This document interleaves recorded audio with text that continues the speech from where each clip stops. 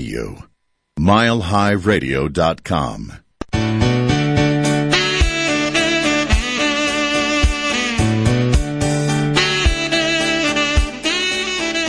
And now, live from Atlanta, Georgia, everyone's social media friend, it's Deb Creer. Every week, Deb talks with the movers and shakers, the experts, the best of the best in social media, bringing you all of the latest tips, techniques, and trends for successfully using social media. In social media, there's only one constant: Deb Creer.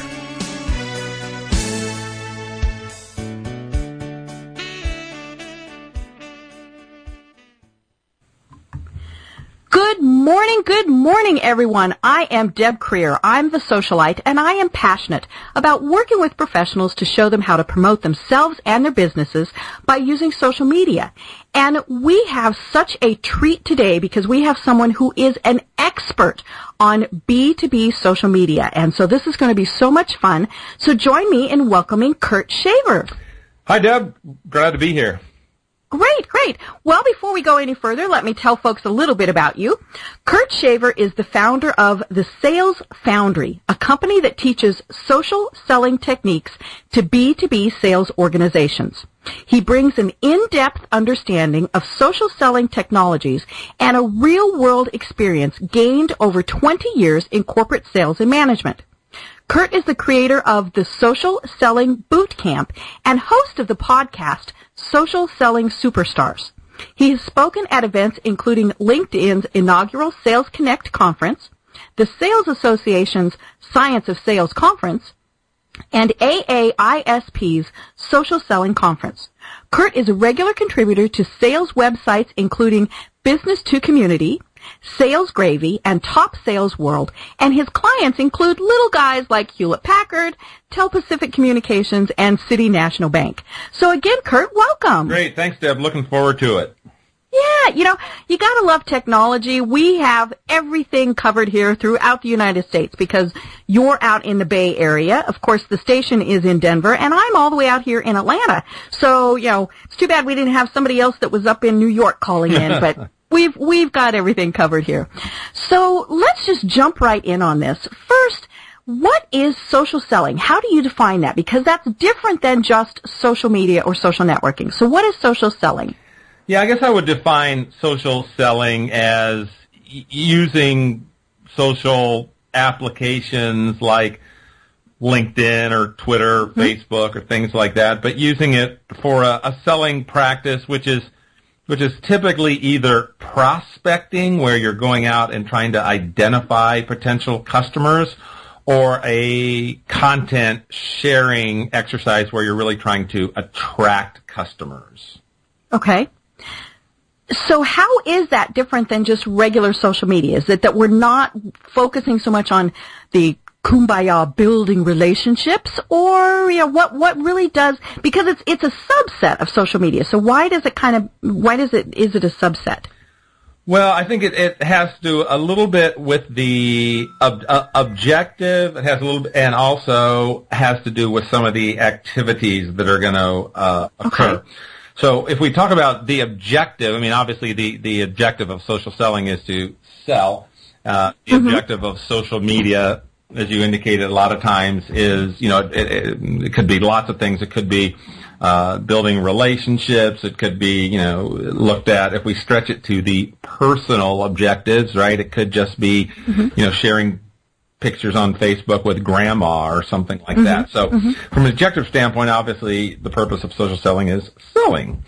But when you look at the activity, I think the big difference is that prospecting piece of it. Again, probably time and time again in this interview, we're going to talk about these two fundamental activities of prospecting, or sometimes called hunting, and the second activity being the content sharing, right, in order to attract people. So, again, going back to the question about social media, the prospecting piece of it, which is very common for salespeople, is not really a top-of-mind activity. For example, when marketing thinks about social media, they're really just thinking about that second activity of posting content to attract. Mm-hmm. Well, and one of the things that we hear over and over again is that you shouldn't sell on social media. So, obviously in social selling you are. How do you do it in a way so that you're not coming across as the used car salesman? And, we always apologize to those used car salesmen out there. Mm-hmm. But how is it that you don't come across as buy for me, buy for me, buy for me? Is it about building that relationship first, or, because at some point, obviously, you do have to sell, or at least tell people about the product or service that you offer. So how do you get around that? You can't be the used car salesman mentality.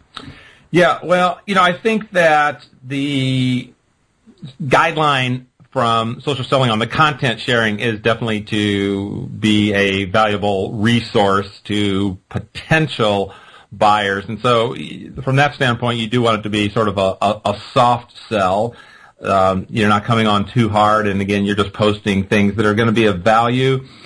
Sometimes they may be overtly or internal information about your company, whether it's, a new product or an ROI calculator, or here's a white paper or a case study on one of our customers. It can be, it could be the same types of things that marketing departments have typically created in terms of content.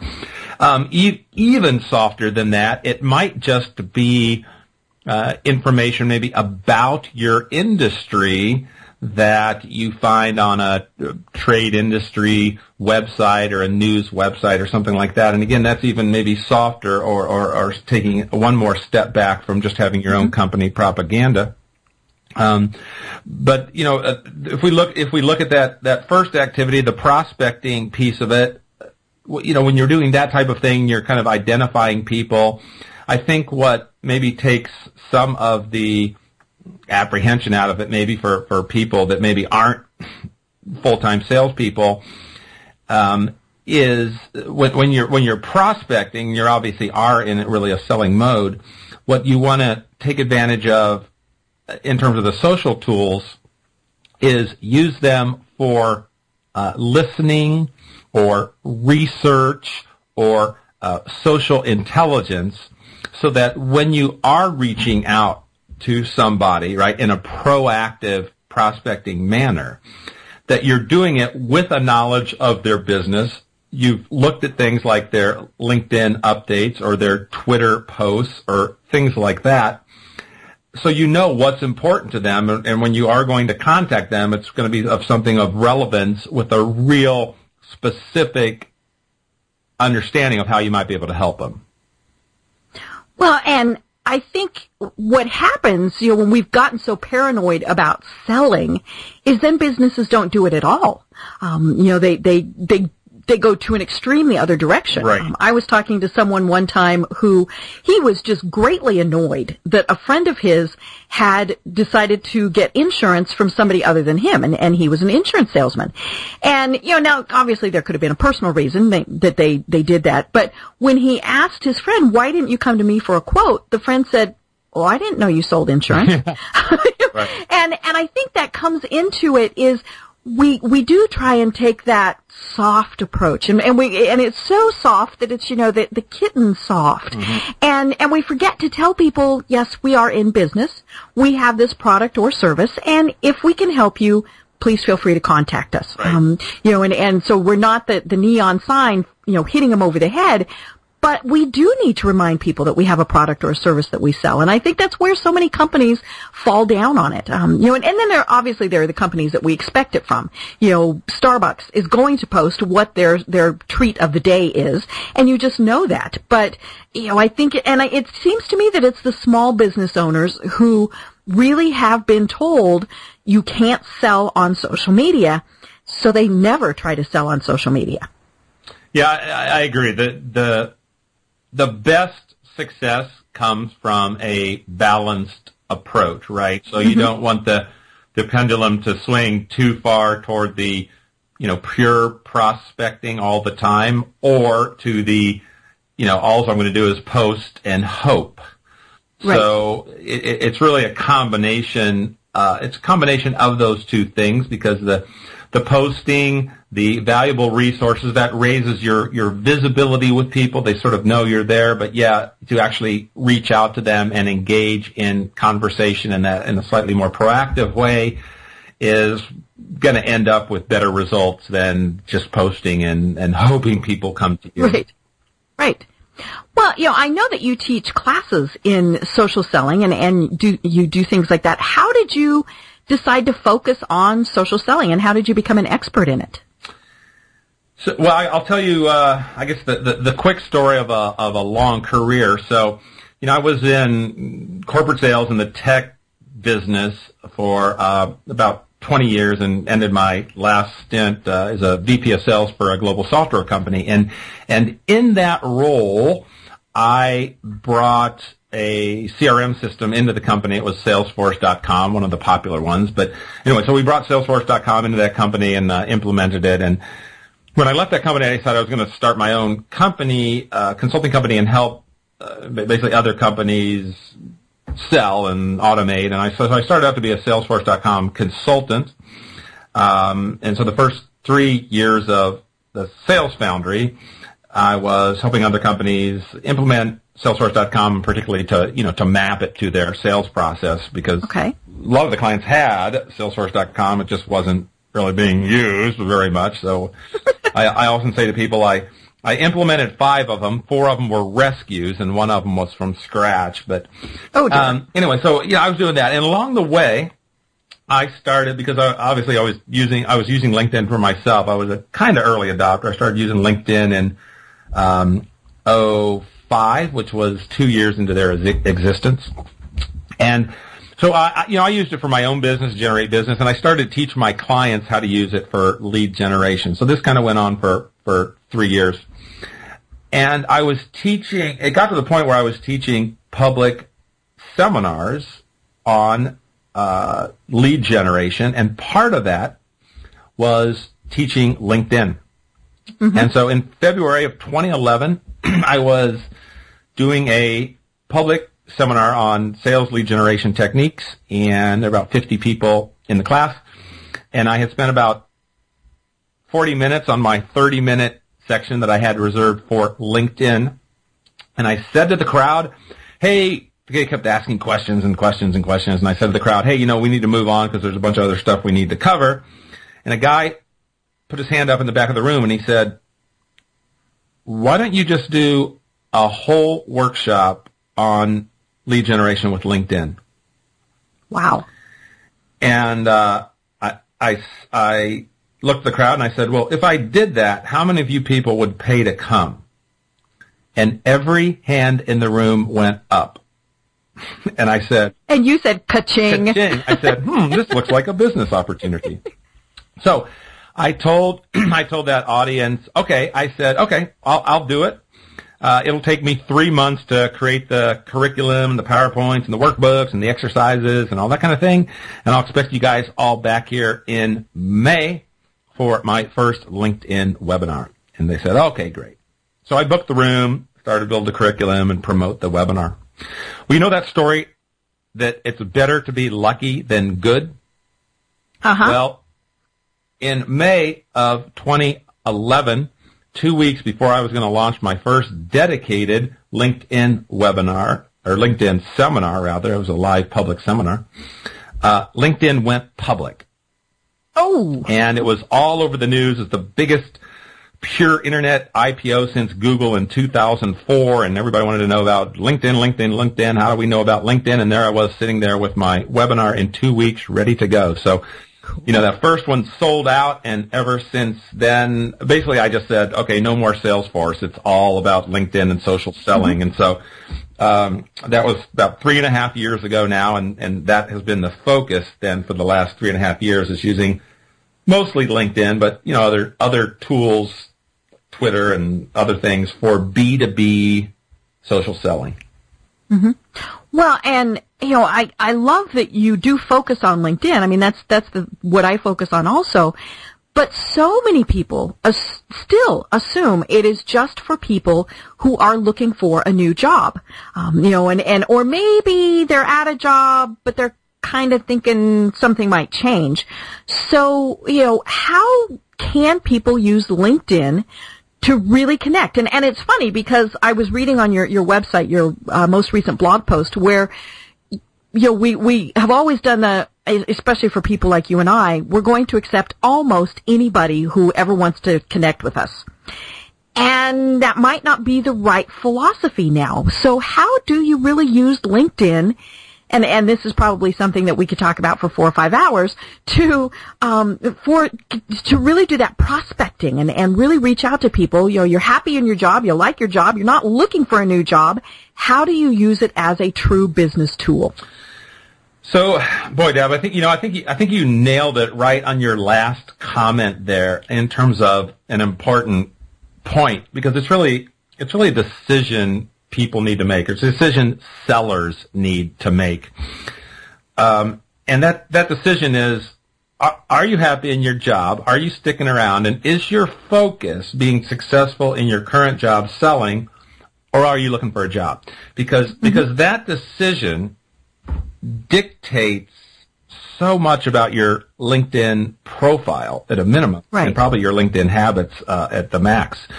But certainly the LinkedIn profile, right? Because again, when LinkedIn came out, yeah, absolutely, people thought of it as like their online resume. And so, salespeople would have things, it looked like their resume. I mean, it would look like an we ad. Cut and pasted our resume. Like I made President's Club 8 years, and I'm over quota 150%, and I'm, have 28 Fortune 500 accounts, right? I mean, it was very much of this bragging about their sales skills and how, their accomplishments in selling. But again, if you're selling payroll services to businesses, or you're selling, computers or telecom equipment, right?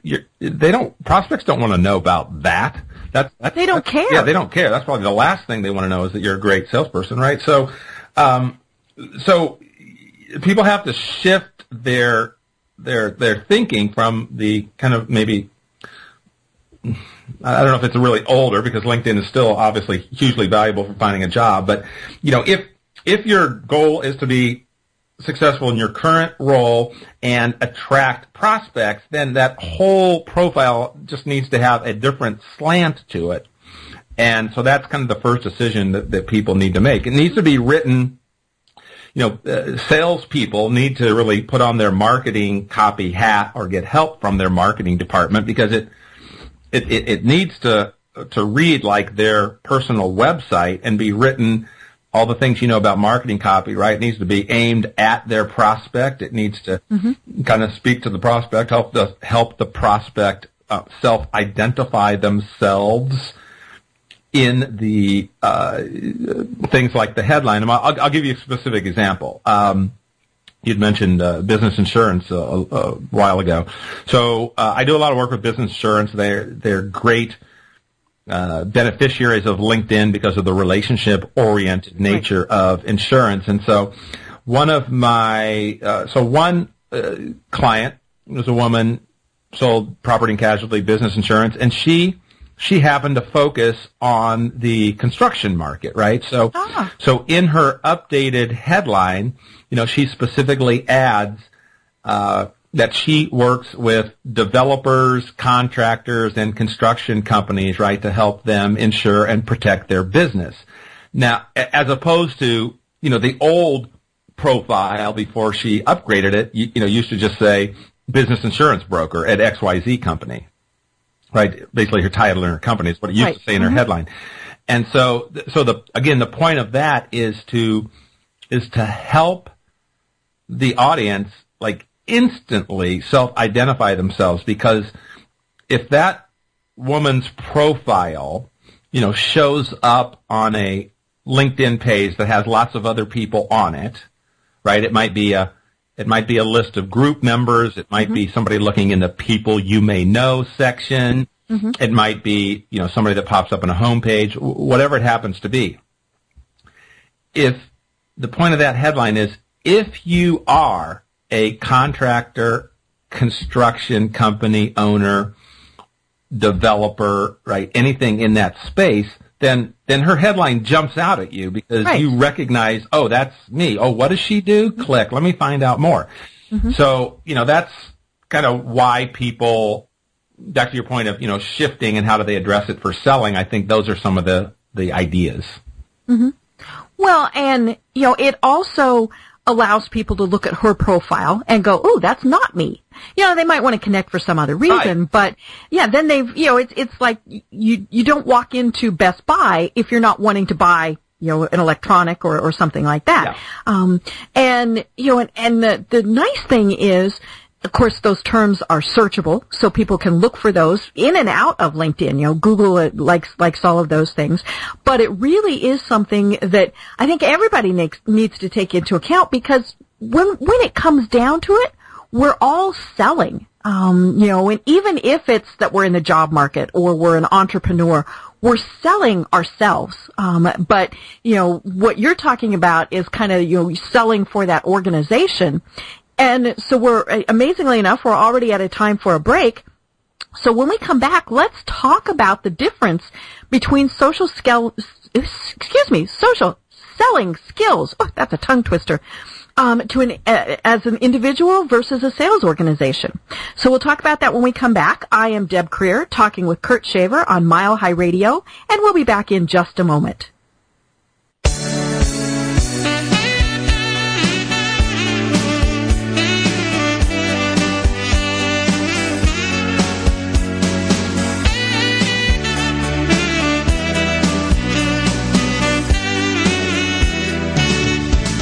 And now, we're back for more fun and inspiration with social media expert Deb Creer and her fabulous guest.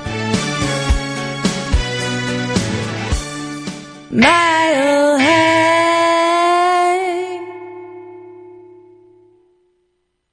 You can lose 10, 20, 30 pounds or more with Maximum Slim's first ever rapid weight loss guarantee. Today, you get Maximum Slim, an advanced fat and carb blocker, absolutely risk-free. The all-natural ingredients in Maximum Slim are a powerful weight loss combination. The Maximum Slim formula turns your body into a fat-burning furnace that supercharges your weight loss. Advanced fat and carb blocker stops the breakdown of sugar so your body doesn't store it as fat. Today, you'll get both of these products absolutely risk-free with no obligation. Only pay shipping. There are no expensive meal plans or exhausting DVDs. Just take Maximum Slim twice a day. It's fast, simple, and now it's guaranteed. Look, you can start losing weight today or not. Go back to your high school days and wear your favorite jeans again. Guaranteed. Call now and get both weight loss formulas free. Call 800-375-7482. 800-375-7482. That's 800-375-7482. When our water heater broke down last month, it was a nightmare. It took 5 hours for the plumber to show up, and he charged us a couple of $100 just to come out. And then it cost another $1,800 to put in the new water heater. By the time it was all said and done, I felt like I'd been taken. But what else could I do? The smartest thing you can do is get a home warranty from American Residential Warranty. Their home warranties pay to repair or replace all your major appliances when they break, and they will break, and at the worst possible time. Call American Residential Warranty right now for free information on home warranties starting at just pennies a day. Don't wait for your refrigerator to stop running or your ceiling fans to stop turning. Call American Residential Warranty right now. Ask how you can save up to 50% on washer and dryer coverage. Just call 1-800-620-2090. That's 1-800-620-2090. Again, 1-800-620-2090. Call now. Great shows, great music. MileHighRadio.com. What are you listening to?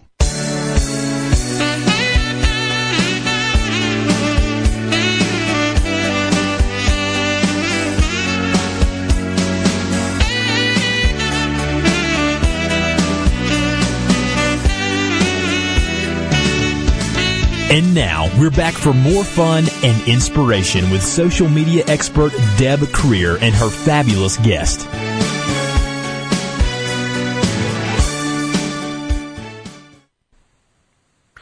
And we're back. I am Deb Creer talking with Kurt Shaver, and we're really talking about social selling, which is such an interesting topic, and we're delving really into this. But before we go any further, Kurt, tell people how they find you and how they can connect with you online. Sure, thanks, Deb. Well, probably the best way is just find me on LinkedIn. It's Kurt Shaver, KurtShav, like in Victor, ER. That is the same as my Twitter handle as well, at Kurt Shaver. And then my business is the Sales Foundry, Foundry. So any of those, they should be able to find me. Great.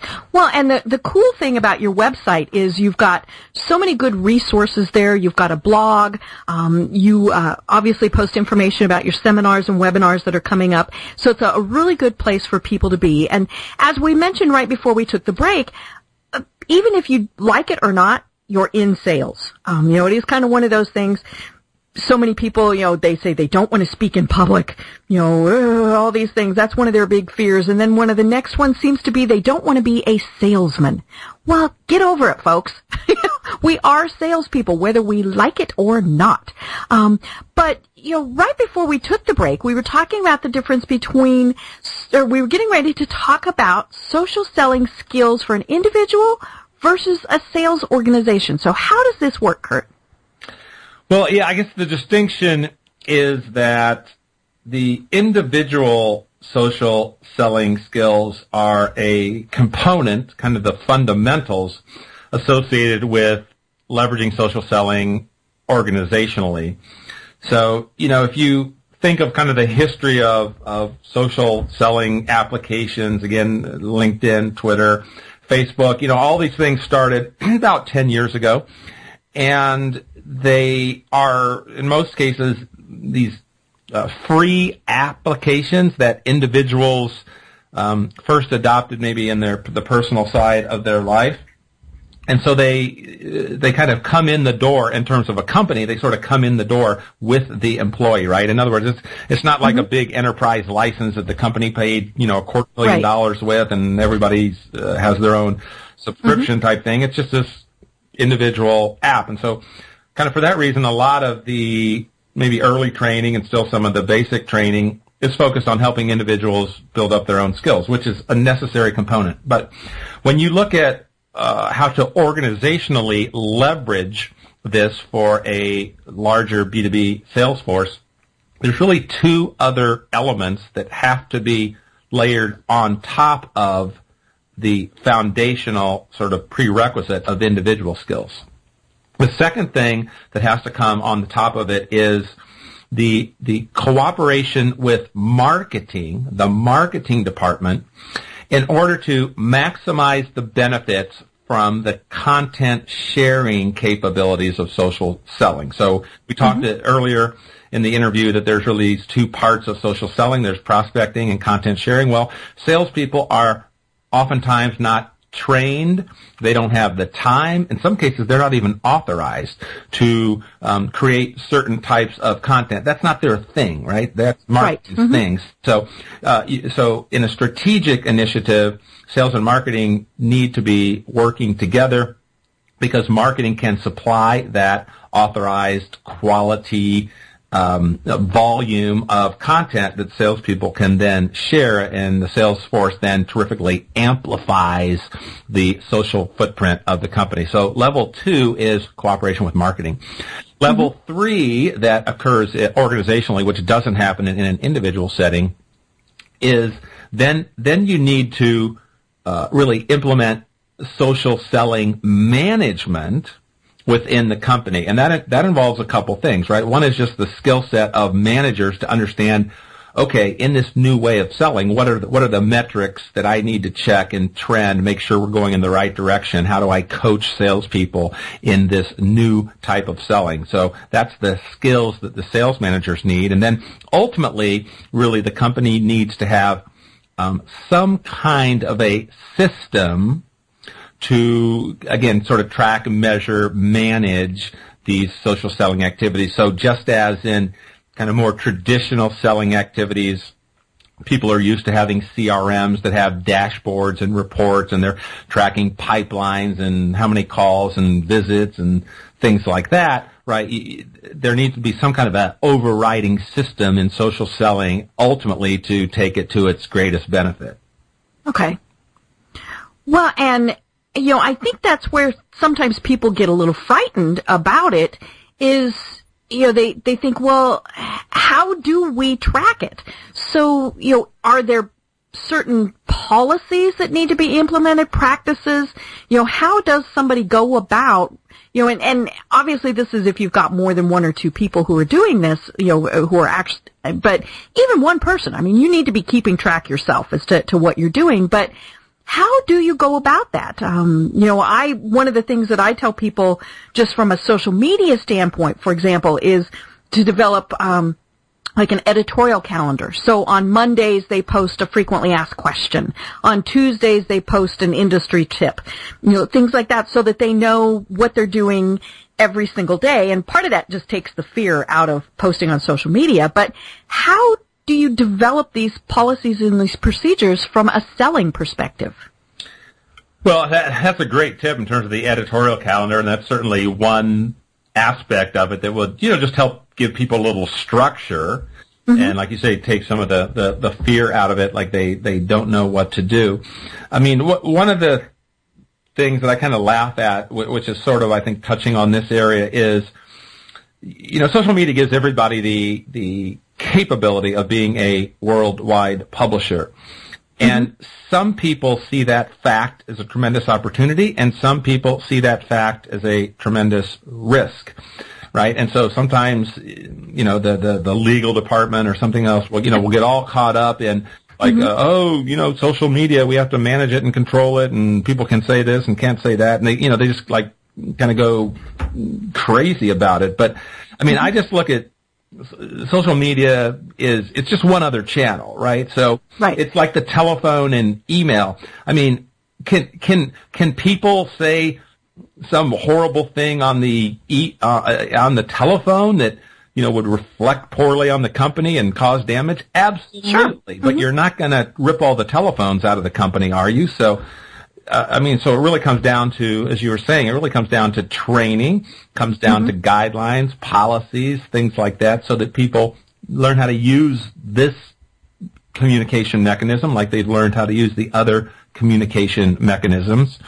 And again, that's one of the differences between organizational implementation of social selling versus individual, is that you are going to have some policies and guidelines and some do's and don'ts. I think what makes social selling really, really interesting is that it's not cut and dried. There's a huge gray area because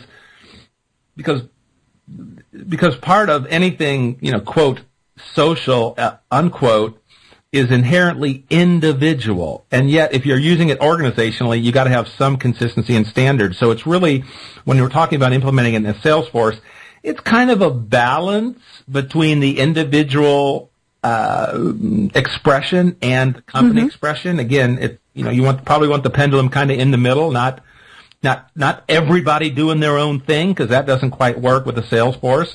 But you don't want every single profile looking the exact same, like they were just, stamped out of the marketing cookie cutter. So that's what I think makes it fun. Well, and we've seen those cookie cutters. When you're probably like me, you spend a lot of time looking at other people's profiles, and it really is funny when you come across ones where they've clearly just changed the person's name. Yeah. And it's like, really? Because to me, social media, and I, obviously we're talking about if you're on your personal LinkedIn page, or, it's a little bit different if you're using your personal Facebook page, but, on all of those, it's about being you. And so if you are the cookie cutter, well, that's a little bit strange, because part of being a very good salesperson is developing those relationships with people. And so it's having, the little bits in there about what your family might do, or, those little personal touches. And if the company is so caught up in your profile can say this and only this, and you can never post anything extra, it really loses that personal touch. Yeah. Well, and one of my favorite things, and they do this on Facebook, and now I really love that they've taken it a step further on LinkedIn, are the notifications about birthdays. And so not only do we get the notifications on birthdays from LinkedIn, but also the anniversaries and the new jobs. And it was funny because that was what you were talking about when you were saying in your blog post, gee, maybe we're getting a little over-connected, is it really adds that personal touch to reach out to somebody. And, of course, LinkedIn, gotta love them. They always have their canned thing in there. So I think it says congrats. Right. Change that. But, if you're really well connected, and I don't mean well connected as in depth of quality, but well as just in numbers, you can get overwhelmed with that. But I mean, that's one of those sales tools that they used to teach old school, where, the sales guys had their big card boxes, and they kept track of people's birthdays and anniversaries. And when you got a physical card from them saying happy anniversary, happy birthday, whatever, it really was such a great sales tool. And so LinkedIn especially has incorporated that. And I think that is something that, again, if you're doing cookie cutter, well, you're not answering those. And so that's why we need to personalize this. Do you think that those tools are great? And do you tell people that they should use them? Yeah, absolutely. I mean, I love it. I mean, I think that, so much of the training that I see, that I see from others and that I do myself, I will admit, are very focused on like acquiring new connections, and I realized maybe about 6 months ago that there needed to be some emphasis on nurturing the existing connections as well, right? I think back to that old adage, it's not the money you make, it's the money you keep, and it's kind of the same way with relationships, right? It's not the people you corral into your LinkedIn networks, it's really the relationships that you build once they're in there. And so things like that, in the browser of LinkedIn, it's called the Keep in Touch feature. And then if you're lucky enough to have an iPhone, about a month ago they brought out this brand new iPhone only version of that feature. It's kind of confusing because it's not the same as the LinkedIn app for the iPhone. There is a completely separate app. iPhone app called Connected. That is the name of it. And it just mimics that exact sort of single reminder function, just so you've got it in your mobile platform. But but those 4 notifications: birthdays, promotions mentioned in the news, or physically moved locations. Right, I went from St. Louis to Miami. If any of those 4 things happen in your network, LinkedIn will tell you, and you can send them a note. But even if you just click the canned thing, you're probably going to be one of the only 6 people that send that person a happy birthday or a move. But so you've differentiated yourself from the other 1,000 people in their network. Now you're not one of 1,000. Now you're one of 6. But if you want to be one of 1, then actually take the 10 seconds to go finger to keyboard and write something in that. I'll give you a little tip that I teach my students, again, just to make it seem a little different, but I don't want to work too hard and retype every time. So I have just a Word document that I've got all this boilerplate, my standard LinkedIn copy, right? And so if you think of, just take the birthdays, for example. So I have a one sentence little blurb for every day of the week. Okay, so, every morning I pull up my LinkedIn and I pop up and I've got, 15 birthdays in there. So if it's Monday, instead of getting happy birthday, Deb, like the other 7 people would send you, right? Mine's going to say, happy birthday. If it's Monday, if your birthday's Monday, it's going to say, happy birthday, Deb. I hope you started early and celebrated all weekend. Now, I cut and paste that. It took me 10 seconds. Right. Okay. If it's Wednesday, if your birthday's Wednesday, it's going to say, happy birthday, Deb. What a great way to break up the week by having a birthday party. I love it. If it's Friday, it's going to say, happy birthday, Deb. Why don't you start the weekend early, or what a great way to start the weekend with something like that. So it seems custom to you, but if it's Friday and I got 8 birthdays, all 8 people get the same thing that says, hey, it's the weekend. Well, and the cool thing is then hopefully they respond. Yeah. And then that gives you that chance to say, what have you been doing? What's new in your life? yada, yada, right, yada. It's dialogue and relationship. Yeah. And granted, they may not respond at all. I mean, when I get maybe 1 of 20 with people who actually respond, and most of the time it's thanks. Yeah. But if I had done what you had suggested and made it even more personal, now I never use the little can thing. I usually say something a little bit different, but having that little bit more really might get them to respond more. And obviously there's, how many people on LinkedIn who never check? I mean, they're just on LinkedIn because somebody told them they needed to be on LinkedIn, and they really don't care about any of that, and they wonder why once a year they get inundated with all of this. But, and that comes back to those building relationships things.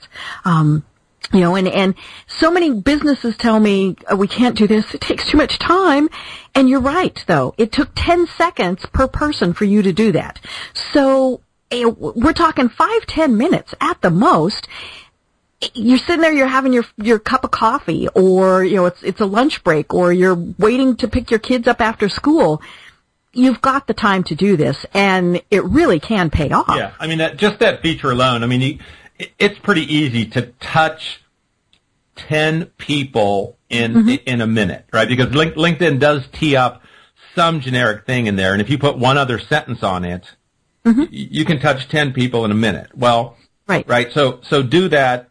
What are there? So basically, do that every business day of the year, right? And you've pinged 2,500 people. Now, that's a lot of pinging in terms of tiny little relationship deposits. Right. But it pays off. There's no ROI. I mean, you can't really figure ROI on any of this, and that, of course, is one of those typical things that businesses want to measure, but it does pay off. And the fact that maybe they don't even respond, but it put you top of mind with them again. And, all those various things. And it really didn't take all that long. But it's back to the old sales techniques of just make sure that they know you exist. Right. I know someone here in Atlanta who is a phenomenal realtor, and every quarter he talks to, or at least leaves a voice message for, people he has worked with. Whether he successfully sold or bought a house for them or not, once a quarter he reaches out, hi, how you doing? And it's never, I have 5 houses ready to sell or anything like that. It's just, hi, how you doing? Just thought I'd touch base. Sometimes he refers to, something that's going on in the news, or, it's time for back to school, things like that. And he is very successful just because 4 times a year he makes quick phone calls to people. It just reminds him that he exists. Yep. It's, like you said, it's old school selling, just keeping your network going. Right. So, it's one of those things where is it intuitive for some people, or is this really something that a lot of people have to be taught how to do? I think if they were experienced salespeople, they completely get all the prospecting and networking activities within LinkedIn, because one of my friends, Miles Austin, has this great line, right? He says it's new tools but old rules. And I think that's a good line. So, guys, you can go back to, Dale Carnegie's Win Friends and Influence People from 1936. And a lot of those principles, those basic selling principles, even bigger than that, human communication principles, human rapport principles. You can find them in the specific things you do in LinkedIn. So again, if they have good sound sales principles, they know about that prospecting piece of it. The content sharing piece of it, if they're really pure salespeople, that's a little bit, they got to get their mind around it. That's more of a marketing mindset to think about that posting information. Now, if the individual if the individual is a sole proprietor or more of an entrepreneur, or they're sort of used to wearing both their selling and their marketing hat, then again, they get it, because part of the time they did self market. But, if they're in a large corporation where they never had any marketing responsibility and they were a pure salesperson, then that's the one that takes a little getting used to. Right. Well, we are ready for another break. You know, it's just amazing how fast time flies when we start talking about all of this, because I look at the clock and I think 5 minutes have gone past and 20 minutes have actually gone past. So when we come back, we're going to talk about, you know, are there any industries that this is better for? And then we also want to, you know, talk about what makes this successful and have Kurt really share some success stories. Okay. I am Deb Creer talking with Kurt Shaver on Mile High Radio, and we'll be back in just a moment.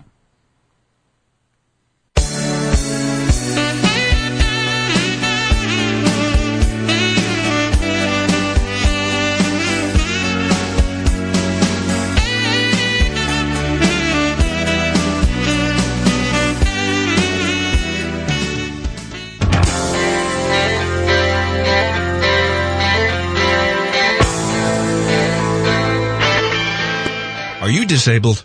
Have you been wrongfully denied insurance benefits by your long-term disability insurance company? Or maybe you didn't even know you had a long-term disability insurance policy. Don't try to face the insurance companies alone. Hear how one phone call to the disability group has helped people just like you. Very professional. Very easy. One phone call to you folks, and it was done. Even if you're in a desperate financial situation, there's no risk involved when you call. Disability Group will put you in touch with a nationally recognized and experienced team who's ready to fight for you. They were on my team. They were on my side. If anybody in my family needed, help, I would refer them to the Disability Group. Call the Disability Group right now for a free, no-obligation consultation. Remember, the call is free and could help you secure thousands of dollars a month. Dial 800-518-8753. That's 800-518-8753. Call 800-518-8753. Hurt or injured in a car accident? It can be hard to take the proper legal action after a car accident, but waiting can cost you more. The law requires car accident victims to assert claims promptly. You could lose out by simply waiting. Call 800-467-4551 right now to see what your claim could be worth when handled by a skilled attorney. With a lawyer fighting and speaking up for you, you could be entitled to a big cash award. Call 800-467-4551. That's 800-467-4551. Now it's fast and easy to connect with the legal help you need after your car accident. Call 800-467-4551. The call is free, but you need to act now before time runs out on your claim. You need a lawyer to fight for you, protect you, and get you the compensation you need and deserve. Time's wasting. Call 800-467-4551. That's 800-467-4551. Call now.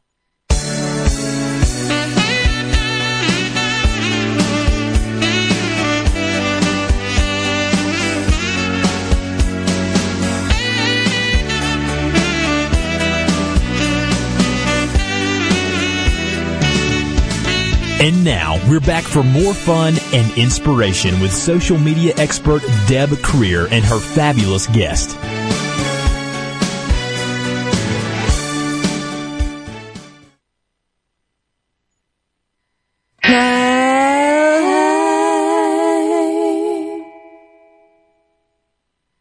Nothing says, I love you, more than milehighradio.com. And we're back. I am Deb Creer, and we're talking with Kurt Shaver about social selling. So again, Kurt, remind us what social selling is before we talk about how industries can benefit, if there's any specific ones, and then some success stories. Yeah, thanks, Deb. So social selling is really using the social applications like LinkedIn, Twitter, Facebook, and the thousands of others to find new business by either direct prospecting and doing social research and outreach, or by posting and sharing content on the social web in order to attract buyers. Mm-hmm. Well, and we're not talking about beating people over the head with it, but figuring out by having those social interactions with people when a good time is to approach them with your product or your service. Because after all, we are connected with people, especially if we know that they work for X company, or, they sell for this company or whatever. We know that that's what they do. So we expect at some point that they're going to say, oh, and by the way, here's a product or a service that I think might help you. And hopefully they learned by reading posts when an appropriate time is to approach us. So are there certain industries, Kurt, that this works better for, or maybe some that this just doesn't work for at all? Well, I think it's really interesting you say that. You know, my background is in technology, and when I first started focusing exclusively on social selling skills 3 years ago, most of my clients were in the technology industries, and you know, one of the reasons that lends itself to it is obviously the technology people themselves are early adopters, right? They weren't frightened by something like LinkedIn, so they're early adopters to it, and you know, in most cases they're selling to technology customers as well, you know, whether it's computers or software or telecom, you know, all those kinds of industries are all very good for it. And again, their customers tend to be the first people that are on LinkedIn. So that's just kind of a natural, I think. But one of the things that really surprised me about a year into my business was I started to really get a lot of inquiries from what I'm going to call professional services people, probably leading that was things like business insurance to some extent, business banking, some management consultants, some of those industries. And, you know, if you kind of think some of those industries aren't exactly known as being early adopters of technology, but what I discovered was they kind of had a different characteristic that made them great candidates and great beneficiaries of using social selling, and that is, in those industries, the relationships are actually, in many cases, more important and longer lasting than they are in the technology industry. So they were really, the industries are really able to benefit off of the investment of building up their LinkedIn networks and leveraging that for introductions and referrals, because in a lot of those instances, their relationships are with pretty senior people in the organization. They rely heavily as that trusted advisor role, and there's a lot of referrals and introductions that happen in those types of businesses. So, you know, it really serves, I mean, I always say it serves any B2B seller, really. I mean, if you're trying to reach a B2B decision maker, then social selling is a great way to do it. But I just found it was interesting that there was kind of these two almost discrete types of industries that use it for different reasons. Right. Yeah, it's funny. I've been working with a company who manufactures boxes. You know, and you wouldn't think that social media would work for them because they have a very small customer base. I mean, it's not like they need to reach thousands of people. And they had a Twitter presence, and they had a Facebook page, and I told them, okay, that's nice, but I said, your sales force has got to be on LinkedIn. And then they created a company page on LinkedIn that has been extremely successful. They've been posting videos, they do client testimonials, all sorts of things, and it is a very small number of followers, but for them, that's the right number of followers. And I think sometimes we do get caught up in it. Oh, I have to reach that 1,000 or 10,000 or, you know, whatever person mark. And if you've got 200 people and those 200 people are going to do business with you, that's the right 200. But yeah, it was just kind of funny to me that a box company would do well on LinkedIn. It just, you know, it didn't seem, but, you know, their salespeople have really embraced it and are starting to have a good time with it. Oh, great. So, you know, the thing that people always say is, yeah, you tell me it works, but tell me really how it works. So what are some success stories, Kurt? How have people really used social media, and in particular LinkedIn, to do business? You know, that's what we're in this for. We like what we're doing, hopefully, and all those various things, but we have bills we have to pay. So how have people used social selling successfully? Okay, well, I'll tell you a couple different ones, you know, that touch on, again, these two activities of prospecting or content sharing, how they can kind of both work. So, one story was, this is going back to the business insurance industry and the the CEO of the company was a big proponent of using LinkedIn, but one of his sales folks, the producers, didn't use it too much, and they were having a meeting about the producer trying to crack into this target account and hadn't been able to get in the door for a couple of months of trying. So the CEO said, "Hey, have you tried using LinkedIn, see who's connected, et cetera?" And the producer said, "Oh no, I don't really use LinkedIn too much." So they're sitting in the office of the CEO, and he says, "Well, let me look. Who's the CFO at the target account you're trying to reach?" And he looked the person up on LinkedIn, and they saw that he shared a common connection, and as would be the classic hope of LinkedIn, right?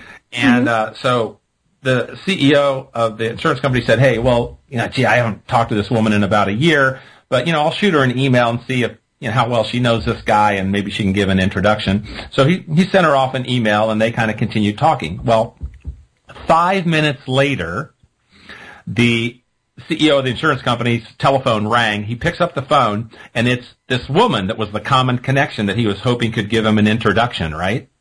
Mm-hmm. And he says, "Yeah," and she goes, "Hey, I just got your email." He said, "Not only do I know the CFO you're trying to reach, but I am sitting in his office right now." Oh. Yeah. Oh. Yeah.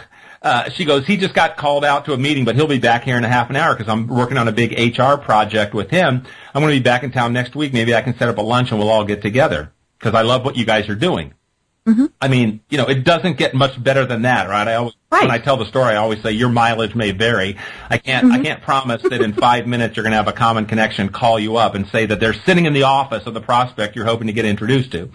But again, that's a pretty good example of the power of LinkedIn networking. So that's kind of the prospecting networking piece of it.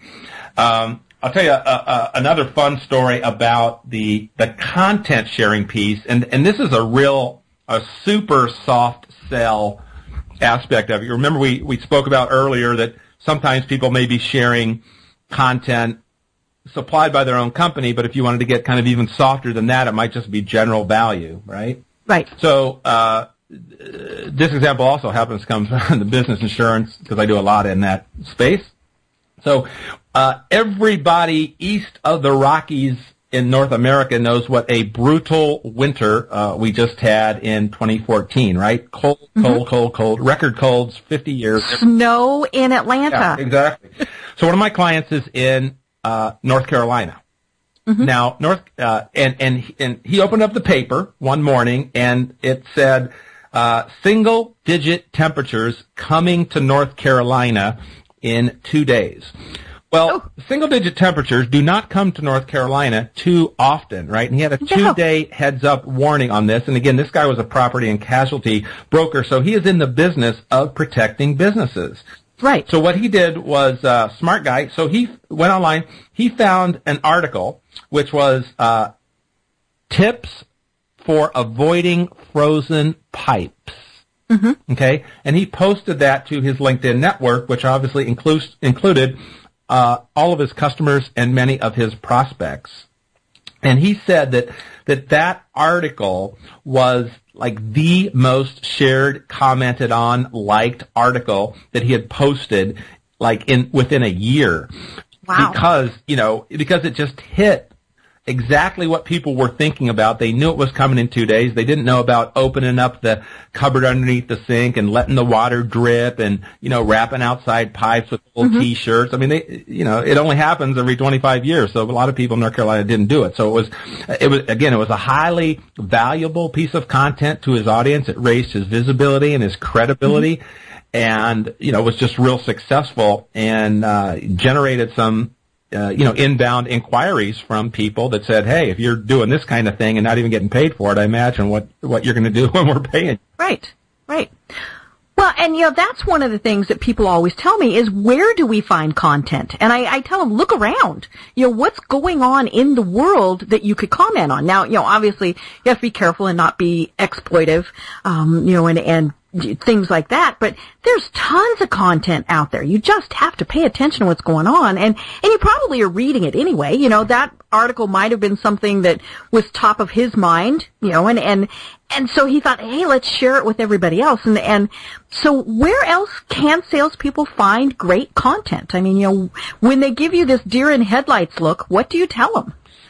Wow, there's so many options. You know, I mean, you could practically just live on your own LinkedIn homepage for content because your one is going to tend to amass a network of people in the industry that you're in, and if they're talking about stuff in your industry, right, a lot of times that comes in just from the connections on your own LinkedIn homepage. There's other great things like I love the application Newsly, right? Mm-hmm. I love Newsly. Yeah, and just, you know, for the listeners, it's NEWSLE, Newsly.com. And of course, you're probably familiar. LinkedIn actually purchased it about a month ago, so I'm sure in short order, a lot of that intelligence will be incorporated into LinkedIn. But as it's currently a standalone application, you know, again, it's just going to tell you all sorts of news that has to do with your connection. So it really keeps it in sort of your area of interest and area of focus for finding content. And then, again, obviously, we would always say, make sure you're following your own LinkedIn company page or your own LinkedIn blog. If the marketing department is creating content, that should be a first stop. And then maybe the next place would be, as you'd indicated earlier, people are always reading something. They probably have their top 2 or 3 industry news sites that are usually the online version of the trade magazine that they may read. So those are the most popular sources. You know, one of the sources that I always tell people to look at, but I wanted to get your impression on this more from a salesman perspective, is, and we'll do this, dun, dun, dun, dun, your competitors. What do you think about following them, connecting with them? You know, because that obviously, especially for a salesperson, they are very conscious of, they don't want somebody stealing their account, you know, stealing their information. What do you tell people about their competitors? So I think it's a good idea to follow the company if you know, and I think it has to be one of those situations where you probably like really have a well-identified knockdown, drag-out competitor, you know, a Coke or Pepsi kind of a thing. I mean, I think a lot of businesses don't necessarily have that real spy versus spy competitor, but if you do, then following them can be good. I mean, the reason I say that is if you're sort of more in a situation where, I've got 7 competitors, I'm not sure that, you know, that I feel like that's probably going to dilute it and stretch it out a little bit too much. In terms of connecting with competitors, I usually don't advise that, you know, because primarily because of the ability for them to follow you and see who you're connecting with and mine your search through your own connections. You can, I mean, of course, you can turn off the ability of any of your connections to see each other, but to me that really defeats the network. Yeah, that defeats almost the whole purpose of being on LinkedIn in my mind. And so because LinkedIn does not allow you to segment connections like Facebook and Google Plus does, you know, it's an all or nothing rule set associated with your single level of connections. Then in order to avoid competitors harvesting your network, the easiest way is just don't let them in your network. Right.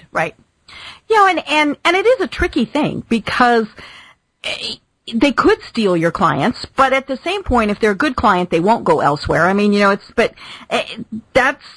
there's so many variables, you know, and so I tell people, you know, be cautious. Think about how you're going to do that and, you know, really give some consideration because if you're looking at them, they're looking at you, or they should be. Right. You know, and so that's kind of one of those tricky things as to what do you do with it. But yeah, and obviously you're right. It does depend on what you do and who your competitors are and, you know, all sorts of things like that. I get tons of information from people that would be considered my direct competitors, but there's a lot of people who do what I do.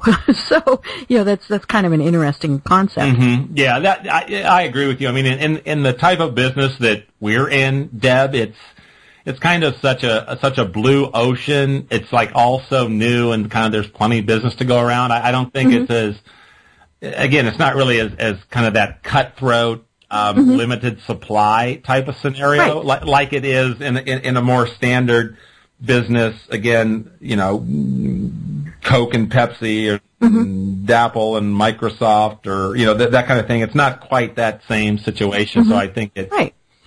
A lot of times you get just as much from cooperating as you might risk from competing. Right. Well, and there's also proximity things. Depending on what you do, you might not want to connect with people directly in your area. So maybe it is, say, insurance. Right. You might not want to connect with the other people within 10, 15 miles or whatever it is, but keeping in touch with, following somebody that's across the country, that's very different. Right. So it really is almost a connection by connection type of thing. You have to look at each one, which, you should be doing anyway. You never should accept somebody's request to connect without looking at their profile and seeing, what do they do, where are they, all those various things. Yeah.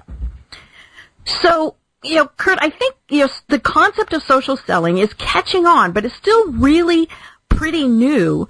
So tell our listeners a little bit about what you do and the services and you mentioned seminars and webinars. Tell people what those are like and where they can find information about those. Sure. Well, again, my focus is really organizational implementation of social selling skills, which means I work with companies that have sales teams, and we work on a extended amount of time. I mean, a typical engagement for me is usually an 8-week engagement where we're kind of really stretching the lessons out to give people little doses, but stretched out over time so they can actually put them in place, and kind of goes back to my experience implementing Salesforce.com and learning what it takes to drive adoption of new selling habits by salespeople.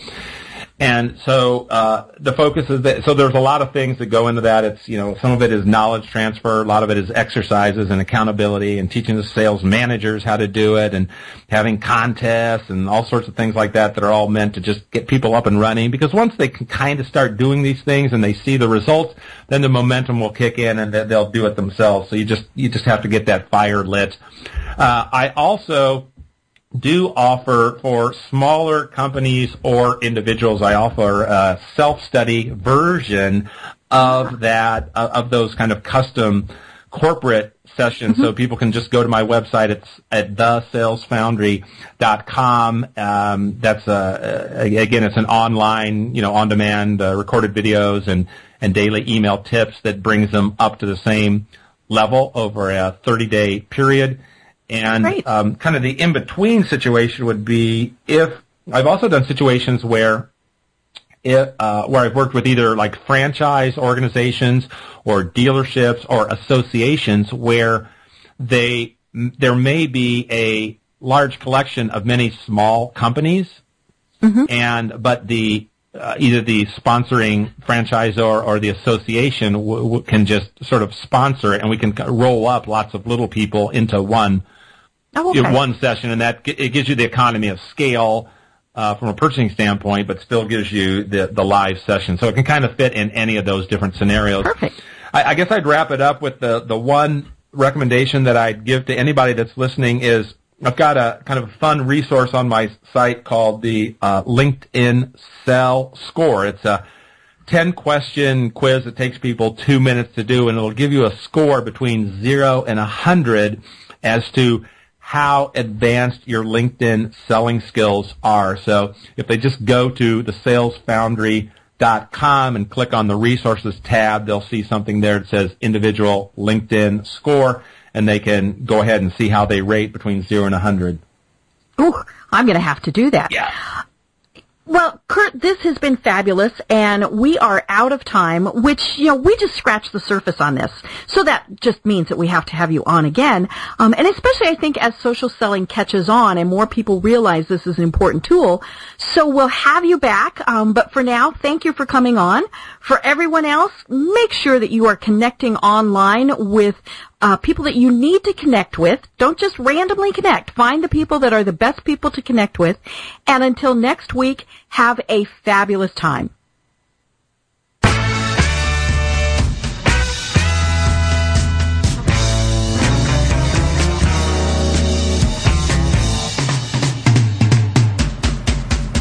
This podcast is a part of the C-Suite Radio Network. For more top business podcasts, visit c-suiteradio.com.